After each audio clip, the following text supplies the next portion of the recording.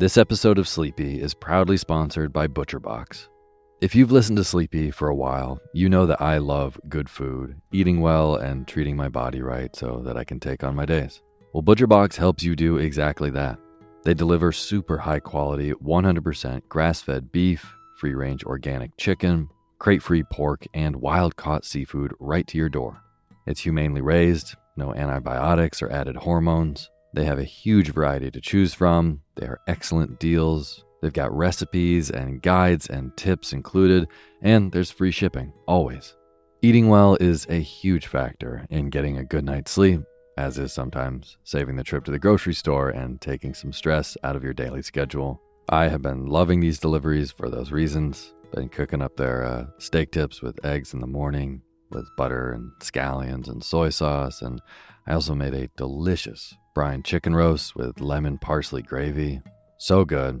The prices for this kind of quality and convenience is really impressive. ButcherBox has made me very happy.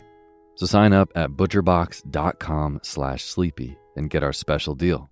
ButcherBox is offering our listeners a free for a year offer, plus an additional $20 off. Choose salmon, chicken breast, or steak tips free in every order for a year. Sign up today at butcherbox.com/sleepy and use code SLEEPY to choose your free for a year offer. Plus, get $20 off your first order. butcherbox.com/sleepy. Eat well, sleep well.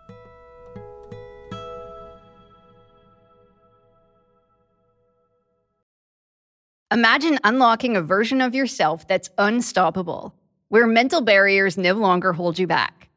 Listen to Mentally Stronger with me, Amy Morin, therapist and international best-selling author, here to guide you on a journey to reaching your greatest potential. Every Monday, I bring you into conversations with some of the most fascinating minds. Experts, authors, entrepreneurs, athletes, and musicians. They don't just share stories. They reveal the mental strategies that propelled them to the top.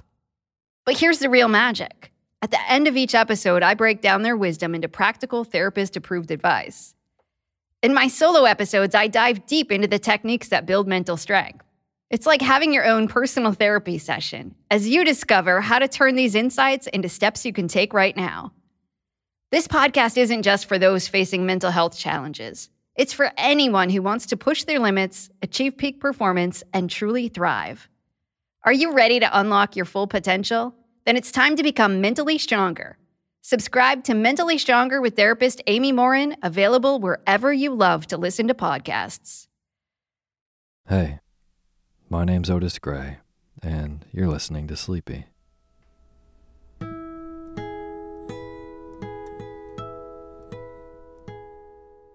A podcast where I read old books to help you get to sleep, and a proud member of the Airwave Podcast Network.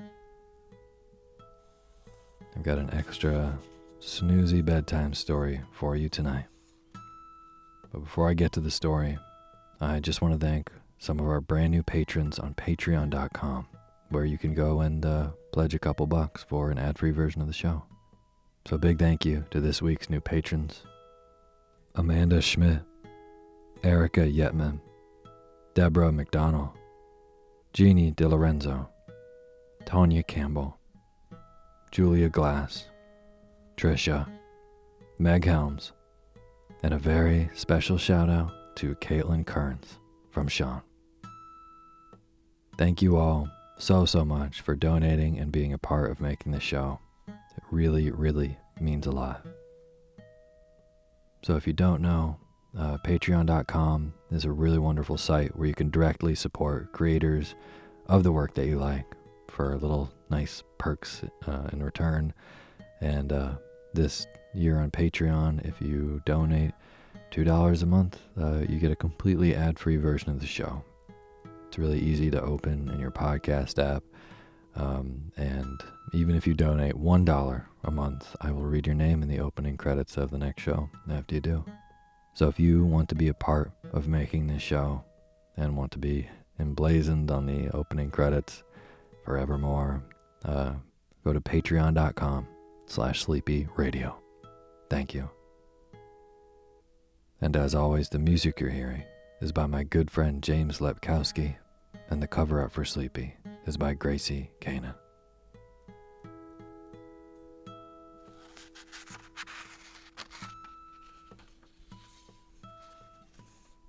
tonight I'm going to be reading from an author that I have actually never read from before, Georgette Heyer. And this is a particularly boring little story, personally, to me. And recording from a closet in New York City. Little sleepy update for those of you who keep tabs on my whereabouts through the show. I recently, and I mean 24 hours ago, moved back to Brooklyn, New York, which is actually where the show started. I've been living in Vermont for the last few years, and it was a really wonderful, crazy, happy, sad, extraordinarily important time of growth for me. And it's time for me to, live a slightly more active life. And so I moved to Brooklyn. That's all. That's the news. So just for those of you keeping tabs, I'm no longer in Vermont. I will be back and forth there, so you still may hear some episodes in the summer that have crickets in the background, probably, while I record there. Yeah. Well, that's enough of me yapping. Our bedtime story tonight is These Old Shades by Georgette Heyer. You're going to hear this long, meandering first chapter read once so you can fall deep asleep, and then it will repeat itself so you can stay deep asleep. And now is the time for you to fluff up your pillow just how you like it. Feel yourself melt into your bed. Get real comfortable. Close your eyes. And let me read to you.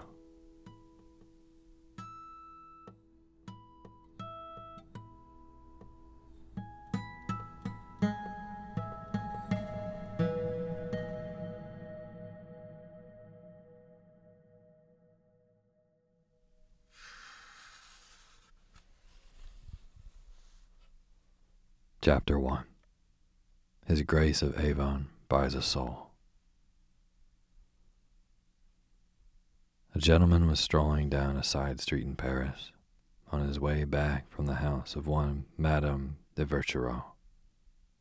He walked mincingly, for the red heels of his shoes were very high.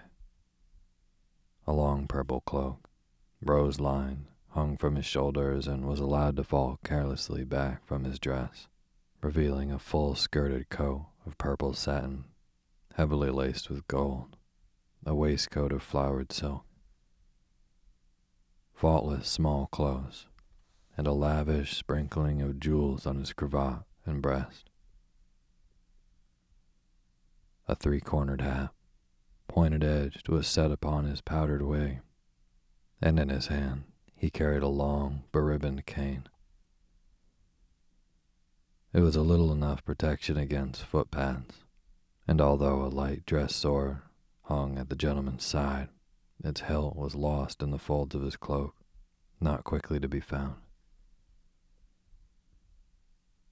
At this late hour, and in this deserted street, it was the height of foolhardiness to walk unattended and flaunting jewels.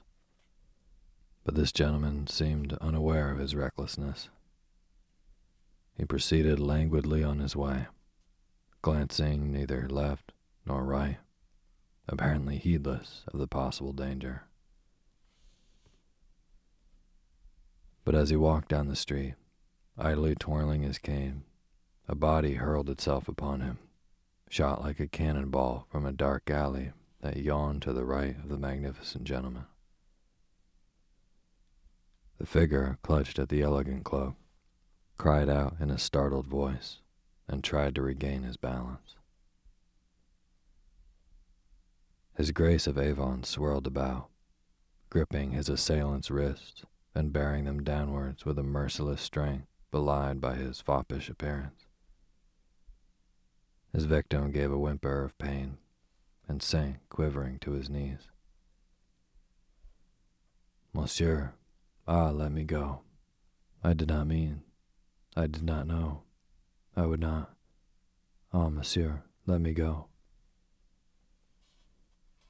His Grace bent over the boy, standing a little to one side so that the light of an adjacent street lamp fell on that white, agonized countenance. Great violet blue eyes gazed wildly up at him, terror in their depths. Surely you are a little young for this game, drawled the Duke. Or did you think to take me unawares? The boy flushed, and his eyes grew dark with indignation. I did not seek to rob you. Indeed I did not. I was running away. Oh, monsieur, let me go. In good time, my child. From what were you running, may I ask? From another victim? No. Oh, please let me go. You do not understand. He will have started in pursuit. Please, milord. The Duke's curious, heavy-lidded eyes never wavered from the boy's face.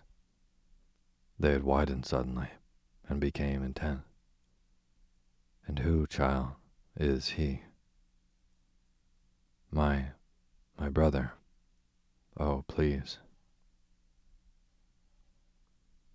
Round the corner of the alley came a man, full tilt. At sight of Avon, he checked. The boy shuddered and now clung to Avon's arm. Ah, exploded the newcomer. Now, by God, if the whelp has sought to rob you, milord, he shall pay for it. You scoundrel, ungrateful brat, you shall be sorry, I promise you. Milord, 1,000 apologies. The lad is my young brother. I was beating him for his laziness when he slipped from me. The Duke raised a scented handkerchief to his thin nostrils. Keep your distance, fellow, he said haughtily. Doubtless beating is good for the young. The boy shrank closer to him. He made no attempt to escape, but his hands twitched convulsively.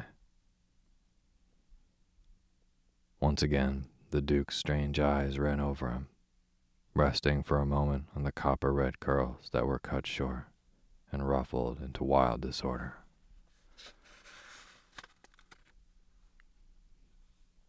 As I remarked, beating is good for the young. Your brother, you said. He glanced now at the swarthy, coarse-featured young man. Yes, noble sir, my brother. I have cared for him since our parents died, and he repays me with ingratitude. He is a curse, noble sir, a curse. The Duke seemed to reflect. How old is he, fellow? He is 19, milord. The Duke surveyed the boy. 19. Is he not a little small for his age? Why, milord, if he is, it is no fault of mine. I have fed him well. I pray you, do not heed what he says. He is a viper, a wild cat, a veritable curse. I will relieve you of the curse, said his Grace calmly. The man started, uncomprehending. Milord, I suppose he is for sale. A cold hand stole into the Duke's and clutched it. Sale, milord. You. I believe I will buy him to be my page. What is he worth? A louis? Or are curses worthless? An interesting problem. The man's eyes gleamed suddenly with avaricious cunning. He is a good boy, noble sir. He can work. Indeed, he is worth much to me, and I have an affection for him. I will give you a guinea for your curse. Ah, but no, milor. He is worth more, much, much more. Then keep him, said Avon, and moved on. The boy ran to him, clinging to his arm. Milor, take me. Oh, please take me. I will work well for you, I swear it. Oh, I beg of you, take me. His Grace paused.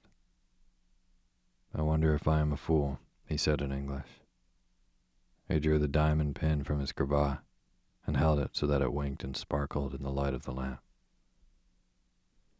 Well, fellow, will this suffice? The man gazed at the jewel as though he could hardly believe his eyes. He rubbed them and drew nearer, staring. For this, Avon said, I purchase your brother, body and soul. Well? Give it to me, whispered the man, and stretched out his hand. The boy is yours, milor. Avon tossed the pin to him. I believe I requested you to keep your distance, he said. You offend my nostrils. Child, follow me. On he went, down the street, with the boy at a respectful distance behind him. They came at last to the Rue Saint-Honoré and to Avon's house. He passed with never a glance behind him to see whether his new possession followed or not, and walked across the courtyard to the great nail-studded door. Bowing lackeys admitted him, looking in surprise at the shabby figure who came in his way.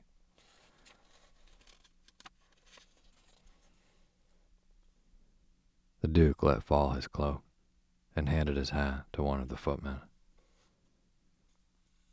Mr. Davenant, he said. In the library, Your Grace. Avon sauntered across the hall to the library door. It was open for him, and he went in, nodding to the boy to follow. Hugh Davenant sat by the fire, reading a book of poems. He glanced up as his host came in, and smiled. Well, Justin. Then he saw the shrinking child by the door. Faith, what have we here? You may well ask, said the Duke. He came to the fire and stretched one elegantly shod foot to the blaze. A whim. That dirty and starved scrap of humanity is mine. He spoke in English, but it was evident that the boy understood, for he flushed and hung his curly head. Yours? Davenant looked from him to the boy. What mean you, Alistair? What mean you, Alistair? Surely you cannot mean your son. Oh, no. His Grace smiled in some amusement. Not this time, my dear Hugh. I bought this little rat for the sum of 1 diamond. But why, in heaven's name? I have no idea, said His Grace placidly. Come here, rat. The boy came to him timidly and allowed Justin to turn his face to the light. Quite a pretty child, the Duke remarked. I shall make him my page. So entertaining to possess a page, body and soul. Davenant rose and took one of the boy's hands in his. I suppose you will explain some time or another, he said. For the present, why not feed the poor child? You are always so efficient, sighed the Duke. He turned to the table, on which a cold supper was laid, awaiting him. Wonderful. You might almost have known that I should bring home a guest. You may eat, little rat. The boy looked up at him, shyly. Please, milord, I can wait. I would not eat your supper. I would rather wait, if you please. I do not please, my child. Go and eat. He sat down as he spoke, twirling his quizzing glass. After a moment's hesitation, the boy went to the table and waited for Hugh to carve him a leg of chicken. Having supplied his wants, Hugh came back to the fire. Are you mad, Justin? He asked, faintly smiling. I believe not. Then why have you done this? What do you, of all men, want with a child of this age? I thought it might be an amusement. As you doubtless know, I am suffering from ennui. Louise wearies me. This, he waved one white hand towards the famished boy, is a heaven-sent diversion. Devenant frowned. You surely do not intend to adopt the child. He, adopted me. You are going to make him as your son, persisted Hugh, incredulously. The Duke's eyebrows rose, rather superciliously. My dear Hugh, the child from the gutter, he shall be my page. And what interest will that afford you? Justin smiled, and his glance traveled to the boy. I wonder, he said softly. You have some special reason? As you so sapiently remark, my dear Hugh, I have some special reason. Devenant shrugged his shoulders and allowed the subject to drop. He sat watching the child at the table, who presently finished his repast and came to the Duke's side. If you please, sir, I have finished. Avon put up his eyeglass. Have you? He said. The boy knelt suddenly, and, to Devenant's surprise, kissed the Duke's hand. Yes, sir. Thank you. Avon disengaged himself, but the boy knelt still, looking up into the handsome face with humble eyes. The Duke took a pinch of snuff. My esteemed child, there sits the man you must thank. He waved his hand towards Devenant. I should never have thought of feeding you. I thanked you for saving me from Jean, milord, the boy answered. You are reserved for a worse fate, said the Duke sardonically. You now belong to me, body and soul. Yes, sir, if you please, murmured the boy, and sent him a swift glance of admiration from beneath his long lashes. The thin lips curled a little. The prospect is no doubt pleasing. Yes, sir, I would like to serve you. But then, you do not know me very well, said Justin, with a slight chuckle. I am an inhuman taskmaster, Hugh? You are not the man to care for a child of his age, said Hugh quietly. True, very true. Shall I give him to you? A trembling hand touched his great cuff. Please, sir. Justin looked across at his friend. I do not think I shall, Hugh. It is so entertaining, and so, novel, to be a gilded saint in the eyes of unfledged innocents. I shall keep the boy, for just so long as he continues to amuse me. What is your name, my child? Leon, sir. How delightfully brief. Always a faint undercurrent of sarcasm ran beneath the surface of the Duke's smooth voice. Leon, no more, no less. The question is, you will of course have the answer ready. What next to do with Leon? Put him to bed, said Devenant. Naturally. And do you think a bath? By all means. Ah, yes, sighed the Duke, and struck a handbell at his side. A lackey came in answer to the summons, bowing deeply. Your Grace desires. Send me Walker, said Justin. The lackey effaced himself, and presently a neat individual came in, gray-haired and prim. Walker, I had something to say to you. Yes, I remember. Walker, do you observe this child? Walker glanced at the kneeling boy. Aye, Your Grace. He does. Marvelous, murmured the Duke. His name, Walker, is Leon.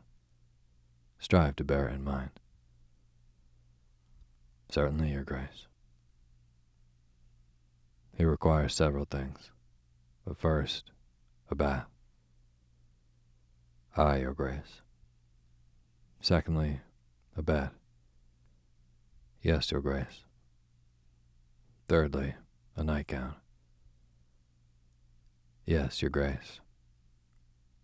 Fourthly and lastly, a suit of clothes, black. Black, Your Grace. Severe and funeral black, as shall befit my page. You will procure them. No doubt you will prove yourself equal to this occasion. Take the child away, and show him the bath, the bed, and the nightgown, and then leave him alone. Very good, Your Grace. And you, Leon, rise. Go with the estimable Walker. I shall see you tomorrow. Leon came to his feet and bowed. Yes, Monseigneur, thank you. Pray, do not thank me again beyond the Duke. It fatigues me. He watched Leon go out and turned to survey Devenant. Hugh looked full into his eyes. What does this mean, Alistair? The Duke crossed his legs and swung one foot. I wonder, he said pleasantly. I thought that you would be able to tell me. You are always so omniscient, my dear. Some scheme you have in mind, I know, Hugh said positively. I have known you long enough to be sure of that. What do you want with that child? You are sometimes most importunate, complained Justin. Never more so than when you become virtuously severe. Pray spare me a homily. I have no intention of lecturing you. All I would say is that it is impossible for you to take that child as your page. Dear me, said Justin, and gazed pensively into the fire. For one thing, he is of gentle birth. One can tell that from his speech and his delicate hands and face. For another, his innocence shines out of his eyes. How very distressing. It would be very distressing if that innocence left him because of you, Hugh said, a hint of grimness in his rather dreamy voice. Always so polite, murmured the Duke. If you wish to be kind to him. My dear Hugh, I thought you said you knew me. Devenant smiled at that. Well, Justin, as a favor to me, will you give me Leon and seek a page elsewhere? I am always sorry to disappoint you, Hugh. I desire to act up on your expectations on all possible occasions. So I shall keep, Leon.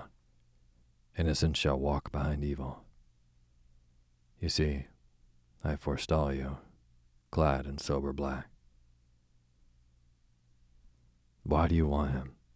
At least tell me that. He has Titian hair, said Justin blandly. Titian hair has ever been one of my ruling passions. The hazel eyes glinted for a moment and were swiftly veiled. I am sure you will sympathize with me. Hugh rose and walked to the table. He poured himself out a glass of Burgundy and sipped it for a time in silence. Where have you been this evening? He asked at length. I really forget. I believe I went first to De Torrone's house. Yes, I remember now. I won. Strange. Why strange? Inquired Hugh.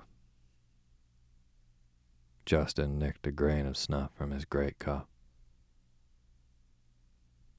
Because, Hugh, in the days, not so long since, when it was common knowledge that the noble family of Alistair was on the verge of ruin, yes, Hugh, even when I was mad enough to contemplate marriage with the present, Lady Maribel, I could only lose. I've seen you win thousands in a night, Justin, and lose them the following night. Then, if you remember, I went away with you to, now, where did we go? Rome, of course. I remember. The thin lips sneered a little. Yes, I was a rejected and heartbroken suitor. I should have ended it there, to be quite correct, but I was past the age of drama. Instead, I proceeded, in due course, to Vienna, and I won. The reward, my dear Hugh, a vice. Hugh tilted his glass, watching the candlelight play on the dark wine. I heard, he said slowly, that the man from whom you won that fortune, a young man, Justin, with a blameless character. Yes, that young man, so I heard, did end it all. You were misinformed, my dear. He was shot in a duel, the reward of virtue. The moral is sufficiently pointed, I think. And you came to Paris with a fortune. Quite a considerable one. I bought this house. Yes, I wonder how you reconcile it with your soul. I haven't one, Hugh. I thought you knew that. When Jennifer Beauchamp married Anthony Marivelle, you had something approaching a soul. Had I? Justin regarded him with some amusement. Hugh met his look. And I wonder, too, what Jennifer Beauchamp is to you now. Justin held up one beautiful hand. Jennifer Marivelle, Hugh. She is the memory of a failure and of a spell of madness. And yet you have never quite been the same since. Justin rose, and now the sneer was marked. I told you half an hour ago, my dear, that it was my endeavor to act up to your expectations. 3 years ago, in fact, when I heard from my sister Fanny of Jennifer's marriage, you said with your customary simplicity that although she could not accept my suit, she had made me. Voilà tout. No. Hugh looked thoughtfully across at him. I was wrong, but... My dear Hugh, pray do not destroy my faith in you. I was wrong, but not so much wrong. I should have said that Jennifer prepared the way for another woman to make you. Justin closed his eyes. When you become profound, you cause me to regret the day that saw me admit you into the select ranks of my friends. You have so many, have you not? Said Hugh, flushing. Parfaitement. Justin walked to the door. Where there is money, there are also friends. Davenant set down his glass. Is that meant for an insult? He said quietly. Justin paused, his hand on the doorknob. Strange to say, it was not. But by all means, call me out. Hugh laughed suddenly. Oh, go to bed, Justin. You are quite impossible. So you have often told me. Good night, my dear. He went out, but before he had shut the door, bethought himself of something, and looked back, smiling. Apropos, Hugh, I have got a soul. It has just had a bath, and is now asleep. God help it, Hugh said gravely. I'm not sure of my cue. Do I say amen, or retire cursing? His eyes mocked, but the smile in them was not unpleasant. He did not wait for an answer, but shut the door and went slowly off to bed.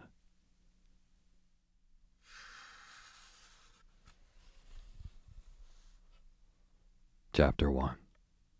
His Grace of Avon buys a soul. A gentleman was strolling down a side street in Paris, on his way back from the house of one Madame de Verchereau. He walked mincingly, for the red heels of his shoes were very high. A long purple cloak, rose-lined, hung from his shoulders and was allowed to fall carelessly back from his dress, revealing a full-skirted coat of purple satin, heavily laced with gold, a waistcoat of flowered silk, faultless small clothes, and a lavish sprinkling of jewels on his cravat and breast. A three-cornered hat, pointed-edged, was set upon his powdered wig, and in his hand he carried a long, beribboned cane. It was a little enough protection against footpads, and although a light dress sword hung at the gentleman's side, its hilt was lost in the folds of his cloak, not quickly to be found. At this late hour, and in this deserted street, it was the height of foolhardiness to walk unattended and flaunting jewels. But this gentleman seemed unaware of his recklessness. He proceeded languidly on his way, glancing neither left nor right, apparently heedless of the possible danger. But as he walked down the street, idly twirling his cane, a body hurled itself upon him, shot like a cannonball from a dark alley that yawned to the right of the magnificent gentleman. The figure clutched at the elegant cloak, cried out in a startled voice, and tried to regain his balance. His Grace of Avon swirled about, gripping his assailant's wrists and bearing them downwards with a merciless strength belied by his foppish appearance. His victim gave a whimper of pain and sank quivering to his knees. Monsieur, let me go. I did not mean, I did not know, I would not. Ah, monsieur, let me go. His Grace bent over the boy, standing a little to one side so that the light of an adjacent street lamp fell on that white, agonized countenance. Great violet-blue eyes gazed wildly up at him, terror in their depths. Surely you are a little young for this game, drawled the Duke. Or did you think to take me unawares? The boy flushed, and his eyes grew dark with indignation. I did not seek to rob you. Indeed, indeed I did not. I was running away. Oh, monsieur, let me go. In good time, my child. From what were you running, may I ask? From another victim? No. Oh, please let me go. You do not understand.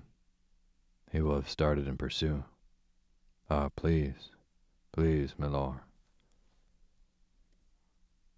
The Duke's curious, heavy-lidded eyes never wavered from the boy's face.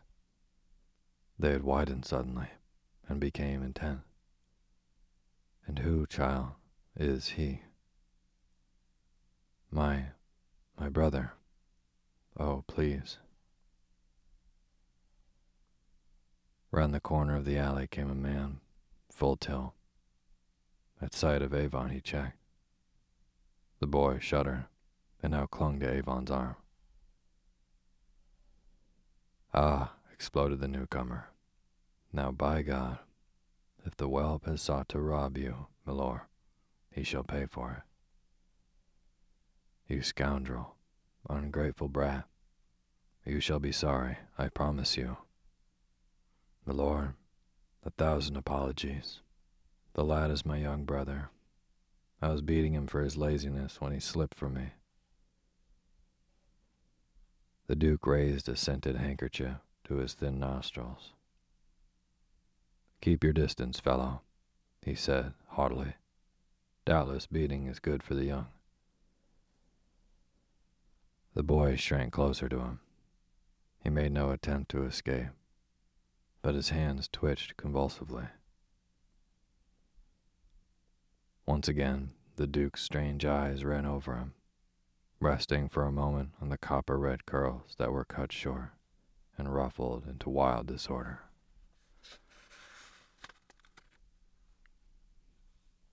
As I remarked, beating is good for the young. Your brother, you said. He glanced now at the swarthy, coarse-featured young man. Yes, noble sir, my brother. I have cared for him since our parents died, and he repays me with ingratitude. He is a curse, noble sir, a curse.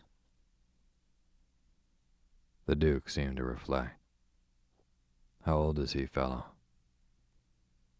He is 19, milord. The Duke surveyed the boy. 19. Is he not a little small for his age? Why, milord, if he is, it is no fault of mine. I have fed him well. I pray you, do not heed what he says. He is a viper, a wild cat, a veritable curse. I will relieve you of the curse, said his grace calmly. The man started, uncomprehending. Milord, I suppose he is for sale. A cold hand stole into the Duke's and clutched it. Sale, milord. I believe I will buy him to be my page. What is he worth? A louis? Or are curses worthless? An interesting problem. The man's eyes gleamed suddenly with avaricious cunning. He is a good boy, noble sir. He can work. Indeed, he is worth much to me, and I have an affection for him. I will give you a guinea for your curse. Ah, but no, milord. He is worth more, much, much more. Then keep him, said Avon, and moved on. The boy ran to him, clinging to his arm. Milord, take me. Oh, please take me. I will work well for you, I swear it. Oh, I beg of you, take me. His Grace paused. I wonder if I am a fool, he said in English. He drew the diamond pin from his cravat and held it so that it winked and sparkled in the light of the lamp. Well, fellow, Will this suffice?" The man gazed at the jewel as though he could hardly believe his eyes. He rubbed them and drew nearer, staring. "For this," Avon said, "I purchase your brother, body and soul. Well?" "Give it to me," whispered the man, and stretched out his hand. "The boy is yours, milor." Avon tossed the pin to him. "I believe I requested you to keep your distance," he said. "You offend my nostrils. Child, follow me." On he went, down the street, with the boy at a respectful distance behind him. They came at last to the Rue Saint-Honoré and to Avon's house. He passed with never a glance behind him to see whether his new possession followed or not, and walked across the courtyard to the great nail-studded door. Bowing lackeys admitted him, looking in surprise at the shabby figure who came in his way.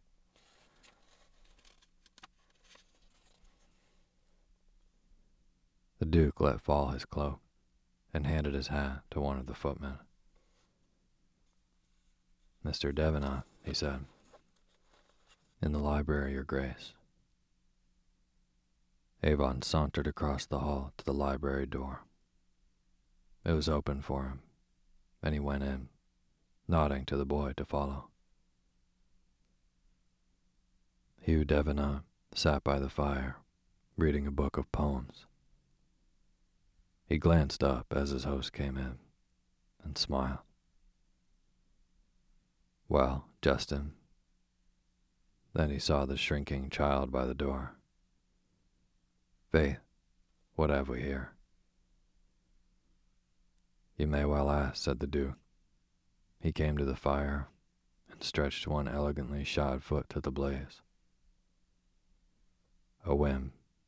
That dirty and starved scrap of humanity is mine." He spoke in English, but it was evident that the boy understood, for he flushed and hung his curly head. "Yours?" Davenant looked from him to the boy. "What mean you, Alistair? What mean you, Alistair? Surely you cannot mean your son?" "Oh, no." His Grace smiled in some amusement. "Not this time, my dear Hugh. I bought this little rat for the sum of 1 diamond. But why, in heaven's name?" "I have no idea," said His Grace placidly. "Come here, rat." The boy came to him timidly and allowed Justin to turn his face to the light. "Quite a pretty child," the Duke remarked. "I shall make him my page." So entertaining to possess a page, body and soul. Davenant rose and took one of the boy's hands in his. "I suppose you will explain some time or another," he said. "For the present, why not feed the poor child?" "You are always so efficient," sighed the Duke. He turned to the table, on which a cold supper was laid, awaiting him. "Wonderful. You might almost have known that I should bring home a guest. You may eat, little rat." The boy looked up at him, shyly. "Please, milor, I can wait. I would not eat your supper. I would rather wait, if you please." "I do not please, my child. Go and eat." He sat down as he spoke, twirling his quizzing glass. After a moment's hesitation, the boy went to the table and waited for Hugh to carve him a leg of chicken. Having supplied his wants, Hugh came back to the fire. "Are you mad, Justin?" he asked, faintly smiling. "I believe not." "Then why have you done this? What do you, of all men, want with a child of this age? I thought it might be an amusement. As you doubtless know, I am suffering from ennui. Louise wearies me. This, he waved one white hand towards the famished boy, is a heaven-sent diversion. Devenant frowned. You surely do not intend to adopt the child. He, adopted me. You are going to make him as your son, persisted Hugh incredulously. The Duke's eyebrows rose, rather superciliously. My dear Hugh, the child from the gutter, he shall be my page. And what interest will that afford you? Justin smiled, and his glance traveled to the boy. I wonder, he said softly. You have some special reason? As you so sapiently remark, my dear Hugh, I have some special reason. Devenant shrugged his shoulders and allowed the subject to drop. He sat watching the child at the table, who presently finished his repast and came to the Duke's side. If you please, sir, I have finished. Avon put up his eyeglass. Have you? He said. The boy knelt suddenly, and, to Devenant's surprise, kissed the Duke's hand. Yes, sir. Thank you. Avon disengaged himself, but the boy knelt still, looking up into the handsome face with humble eyes. The Duke took a pinch of snuff. My esteemed child, there sits the man you must thank. He waved his hand towards Devenant. I should never have thought of feeding you. I thank you for saving me from Jean, milord, the boy answered. You are reserved for a worse fate, said the Duke sardonically. You now belong to me, body and soul. Yes, sir, if you please, murmured the boy, and sent him a swift glance of admiration from beneath his long lashes. The thin lips curled a little. The prospect is no doubt pleasing. Yes, sir, I would like to serve you. But then, you do not know me very well, said Justin, with a slight chuckle. I am an inhuman taskmaster, Hugh? You are not the man to care for a child of his age, said Hugh quietly. True, very true. Shall I give him to you? A trembling hand touched his great cuff. Please, sir. Justin looked across at his friend. I do not think I shall, Hugh. It is so entertaining, and so, novel, to be a gilded saint in the eyes of unfledged innocents. I shall keep the boy, for just so long as he continues to amuse me. What is your name, my child? Léon, sir. How delightfully brief. Always a faint undercurrent of sarcasm ran beneath the surface of the Duke's smooth voice. Léon. No more, no less. The question is, Hugh will of course have the answer ready. What next to do with Léon? Put him to bed, said Devenant. Naturally. And do you think a bath? By all means. Ah, yes, sighed the Duke, and struck a handbell at his side.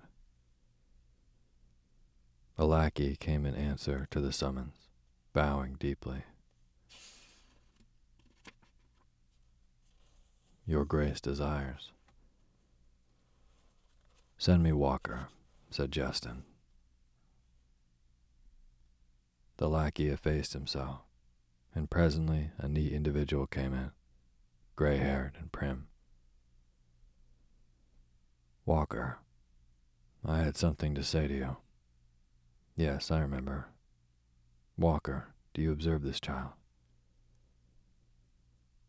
Walker glanced at the kneeling boy. "Aye, your grace." "He does. Marvelous," murmured the Duke. "His name, Walker, is Leon. Strive to bear it in mind." "Certainly, your grace." "He requires several things, but first, a bath." "Aye, your grace." "Secondly, a bed." "Yes, your grace." "Thirdly, a nightgown." "Yes, your grace." "Fourthly and lastly, a suit of clothes, black." "Black, your grace." "Severe and funeral black, as shall befit my page. You will procure them. No doubt you will prove yourself equal to this occasion. Take the child away, and show him the bath, the bed, and the nightgown, and then leave him alone." "Very good, your grace. And you, Leon, rise. Go with the estimable Walker. I shall see you tomorrow." Leon came to his feet and bowed. "Yes, Monseigneur, thank you." "Pray do not thank me again, beyond the Duke. It fatigues me." He watched Leon go out and turned to survey Devenant. Hugh looked full into his eyes. "What does this mean, Alistair?" The Duke crossed his legs and swung one foot. "I wonder," he said pleasantly. "I thought that you would be able to tell me. You are always so omniscient, my dear." "Some scheme you have in mind, I know," Hugh said positively. "I have known you long enough to be sure of that. What do you want with that child?" "You are sometimes most importunate," complained Justin. "Never more so than when you become virtuously severe. Pray spare me a homily." "I have no intention of lecturing you. All I would say is that it is impossible for you to take that child as your page." "Dear me," said Justin, and gazed pensively into the fire. "For one thing, he is of gentle birth. One can tell that from his speech and his delicate hands and face. For another, his innocence shines out of his eyes. How very distressing." "It would be very distressing if that innocence left him because of you," Hugh said, a hint of grimness in his rather dreamy voice. "Always so polite," murmured the Duke. "If you wish to be kind to him." "My dear Hugh, I thought you said you knew me." Devenant smiled at that. "Well, Justin, as a favor to me, will you give me Leon and seek a page elsewhere?" "I am always sorry to disappoint you, Hugh. I desire to act up on your expectations on all possible occasions. So I shall keep Leon. Innocence shall walk behind evil. You see, I forestall you, clad in sober black." "Why do you want him? At least tell me that." "He has Titian hair," said Justin blandly. "Titian hair has ever been one of my ruling passions." The hazel eyes glinted for a moment and were swiftly veiled. "I am sure you will sympathize with me." Hugh rose and walked to the table.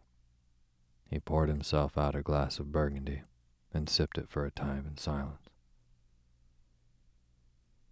"Where have you been this evening?" he asked at length.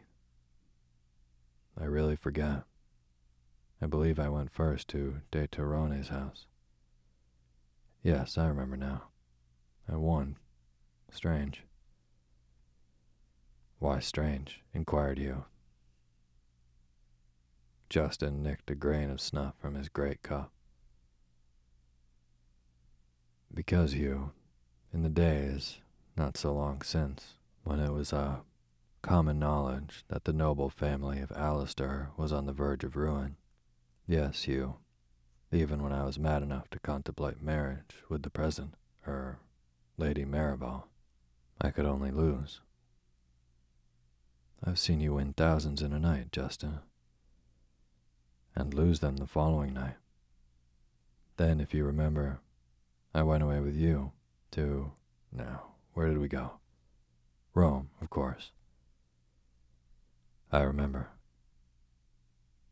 The thin lips sneered a little. Yes, I was a rejected and heartbroken suitor. I should have ended it there, to be quite correct, but I was past the age of drama. Instead, I proceeded, in due course, to Vienna, and I won. The reward, my dear Hugh, a vice. Hugh tilted his glass, watching the candlelight play on the dark wine. I heard, he said slowly, that the man from whom you won that fortune, a young man, Justin, with a blameless character. Yes, that young man, so I heard, did end it all. You were misinformed, my dear. He was shot in a duel, the reward of virtue. The moral is sufficiently pointed, I think. And you came to Paris with a fortune. Quite a considerable one. I bought this house. Yes, I wonder how you reconcile it with your soul. I haven't one, Hugh. I thought you knew that. When Jennifer Beauchamp married Anthony Marivelle, you had something approaching a soul. Had I? Justin regarded him with some amusement. Hugh met his look. And I wonder, too, what Jennifer Beauchamp is to you now. Justin held up one beautiful hand. Jennifer Marivelle, Hugh. She is the memory of a failure and of a spell of madness. And yet you have never quite been the same since. Justin rose, and now the sneer was marked. I told you half an hour ago, my dear, that it was my endeavor to act up to your expectations. 3 years ago, in fact, when I heard from my sister Fanny of Jennifer's marriage, you said with your customary simplicity that although she could not accept my suit, she had made me. Voilà tout. No. He looked thoughtfully across at him. I was wrong, but... My dear Hugh, pray do not destroy my faith in you. I was wrong, but not so much wrong. I should have said that Jennifer prepared the way for another woman to make you. Justin closed his eyes. When you become profound, Hugh, you cause me to regret the day that saw me admit you into the select ranks of my friends. You have so many, have you not? Said Hugh, flushing. Parfaitement. Justin walked to the door. Where there is money, there are also friends. Davenant set down his glass. Is that meant for an insult? He said quietly. Justin paused, his hand on the doorknob. Strange to say, it was not. But by all means, call me out. Hugh laughed suddenly. Oh, go to bed, Justin. You are quite impossible. So you have often told me. Good night, my dear. He went out, but before he had shut the door, bethought himself of something, and looked back, smiling.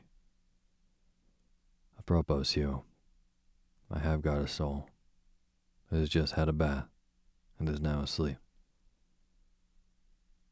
God help it, Hugh said gravely. I'm not sure of my cue. Do I say amen, or retire cursing? His eyes mocked, but the smile in them was not unpleasant. He did not wait for an answer, but shut the door and went slowly off to bed.